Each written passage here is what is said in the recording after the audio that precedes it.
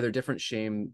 Is there a different experience of shame if it's a male partner versus a female partner? Do they feel shame differently? I don't know that we have all the answers, but I've seen differences. I mean, if it's a heterosexual couple, male partner, female addict, what does that shame look like differently than the other way around?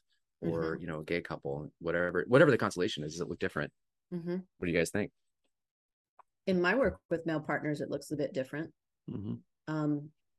It tends to be, and this is my generalization based on limited numbers and all those things. And I want to say, like, we need more research, we need more data, we need more information. But I do see my male partners question their masculinity and who they show up as a man in the world.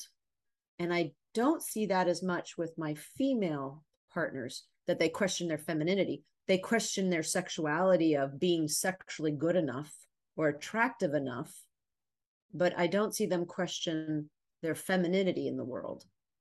What do you guys see, if you have any experience with these? Right. I see similar.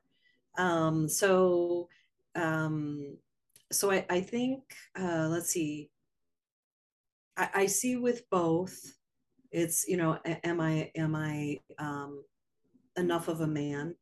And I see a lot with the women, am I enough of a woman?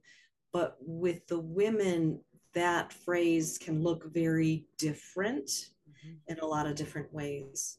And consistently, the bottom line message is, I'm not enough.